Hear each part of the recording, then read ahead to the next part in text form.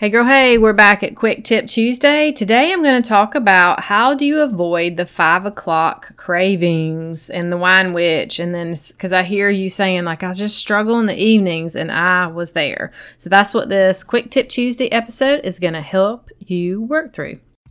Hey sister, are you newly alcohol free but you've been hanging on for dear life, hoping you don't fall backward? Or maybe you're still stuck in the cycle of overdrinking even when you told yourself you would stop? Waking up each day with thoughts of self-loathing? Is your anxiety through the roof so much that you wake up at 3 a.m. with your heart racing and negative thoughts about yourself? You hide it so well, not many people know. Girl, I get you and I see you. I'm Michelle Porterfield, and for so many years I experienced all of this. Here's the deal. Quitting drinking is just the first step. I believe that's why it can be so scary. We know deep down it's more. Once we see what's underneath all the covering up, true freedom is found, and I'm here to help you do just that. So whether you're newly alcohol-free or just sober curious, there is freedom on the other side. I can't wait to help you ditch the wine witch, or help you find your mindset breakthrough and reignite your purpose after alcohol. Girlfriend, you are in the right place. Welcome to Set Free Sisterhood. Okay, let's dive in. What you want to do when you're craving is a couple of things. Here's some options for you. So I want to keep it super simple and sweet. And just so you know, we dive deep in this in the Stop Drinking Bootcamp. So you're welcome to come in. You can actually go ahead and set this up and start working on this. And then we're going to go deeper and we're going to talk about all the things and help you on a more intimate level. Okay. So first of all, what you need to do is really map out what is your normal daily routine. And if you have a very typical Monday through Friday routine and Saturday and Sunday are really, really different, I suggest you do that as well. So do a normal, this is sort of like a map, so to speak, of what you do every day. What are the patterns that you have on autopilot? So here's what I want you to do. Here's an example of my morning. These are pretty routine, even on the weekends up until school, right? So then it's going to look a little different for me. But I wake up at 6 a.m., go to the bathroom, go downstairs, I get my coffee, typically take my vitamins, drink a little water, come back up to my bedroom, sit down in my chair for about 10 to 15 minutes and have my quiet time. Then I wake up the kids for school. Then I start getting ready. Now, what does getting ready look like? Do I want to listen to music today? Do I listen to a podcast? How does that affect me sometimes? You know, some mornings I just really feel like instrumental music because I'm super tired and I don't want a lot of stimulation. Sometimes I'm feeling a little perky and there's something maybe from the day before that I really want to listen to. But I definitely advise to kind of slowly wake your process up with your information coming in. Then, though, I want you to map out your entire day. What happens next? You taking the kids to school, or your kid's grown and gone and you're just diving into work. Do you work from home? You know, every single step. Do you take a break for lunch? When do you get up? When do you sit down? What does it look like? Because we have to get a clear vision of the day so that we can go, oh, this is either the reasons why I'm tired. These are the reasons why I'm stressed, because maybe I'm not incorporating some rest breaks or some self-care, whatever that looks like. And it also gives us a pattern, because this is what typically I'm hearing you say. This is where I was. I do good all day. I'm a high-performing woman, remember. My women on here, we don't play around. We go to work. We do the things. We take care of the kids. We have activities. But something happens in the afternoon. We get home and there's that shift. There's either that pattern where we're driving to the grocery store, or there's a trigger in the evening because of the stress of homework, the stress of cooking dinner. And it might not even be stress. What if it's just like this really conditioned habit that you have, right?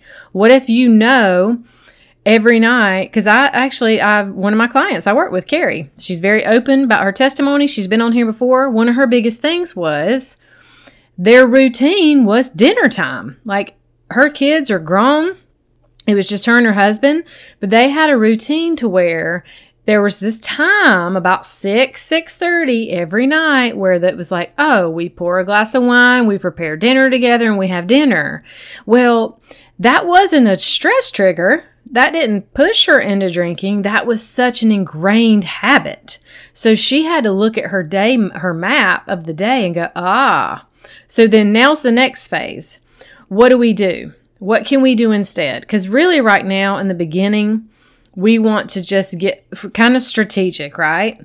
A lot of the work that you and I will do together inside of the boot camp or one-on-one coaching is more embodied. Like we'll work on some deeper stuff. But in the beginning, we got to kind of get some strategies, some systems. We are working from our head a little bit because we got to know, okay, so this is what my day looks like. This is what happens. So what can I do instead, right?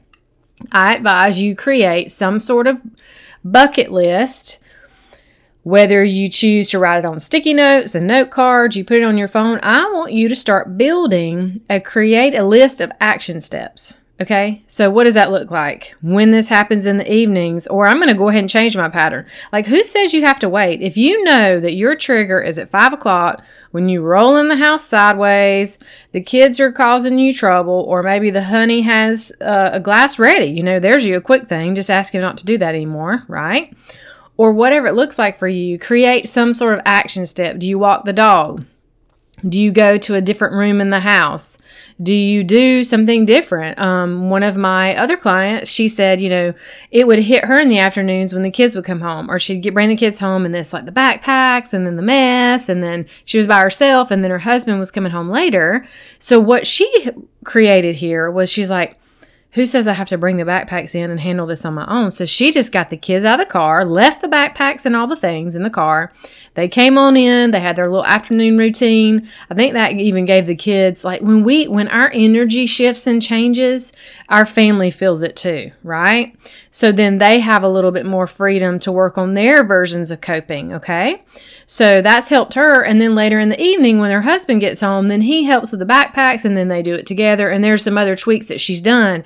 But she just knew when she did this assessment of her day, she learned that this was a huge issue for her. And so she shifted it quickly and it has helped. Okay.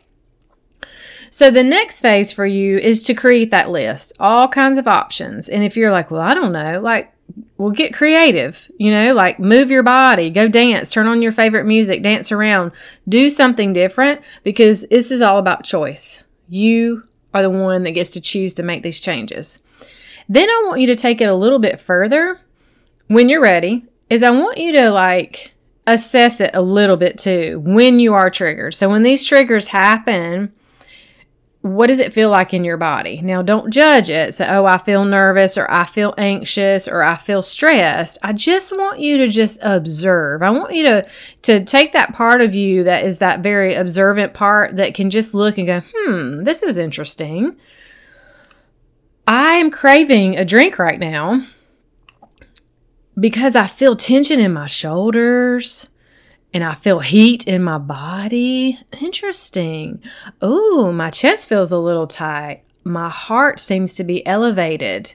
This is interesting. Now, this may sound super weird and silly to you, and that's okay. Do it anyway, because this is a step to your freedom, okay?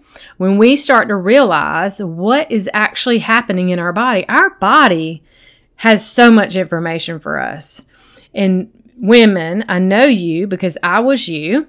We have spent so much time avoiding sensation in our body, avoiding this by coping with alcohol. Because when you put alcohol on it, you can't pay attention to your body because we're numbing the whole process, okay? So I want you to start assessing that, okay? And then for those of you who are ready to go a little bit further, or maybe this is something you've already been working on, then I want you to just maybe one night, I just want you to feel them. Feel the yuck. Feel these emotions that we're calling yuck, because yuck is a judgment, right? Feel that steaminess in your body. Feel the tension in your shoulder. Feel your heart racing. And I want you to sit with it. Go to your room. Go somewhere quiet. Go to your car. Get away from the other humans in your life. And I want you to sit in it. And I want you to feel it. Really feel it. I promise you, you're not going to die. This is not going to ruin your life. You're not going to lose a limb. You're not going to be in this pit of pain forever. And because that's what our fears are. We think, oh God, oh, here it comes. Oh, I feel this emotion. I want it to stop. I need to numb it out. Like, this is too much. Because our fear is, if I let this start to move through my body and I feel it, it's not going to stop. And I'm going to be embarrassed, or I'm going to cry in front of my kids. Well, first of all, we'll talk about that later, but you need to cry in front of your kids. They need to see that you have emotion so that they can feel free to express theirs. Okay? But I want you to feel it. I do not want you to question it right now. I don't want you to try to understand them. And let me just be real vulnerable with you right now. And I try to be that way. If y'all who've been listening for a while, I'm telling you, y'all know stuff about me that a lot of people don't, because my closest humans to me, they don't even listen to this, right?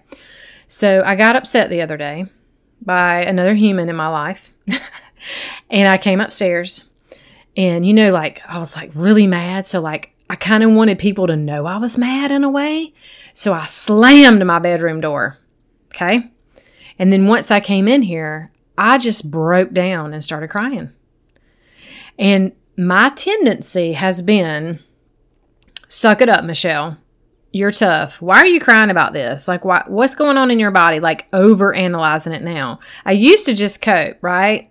That was my beginning stages. I just coped and I just didn't want to feel it. Ignore. I don't want to feel this. Do something else. Make yourself busy. Go get on Facebook.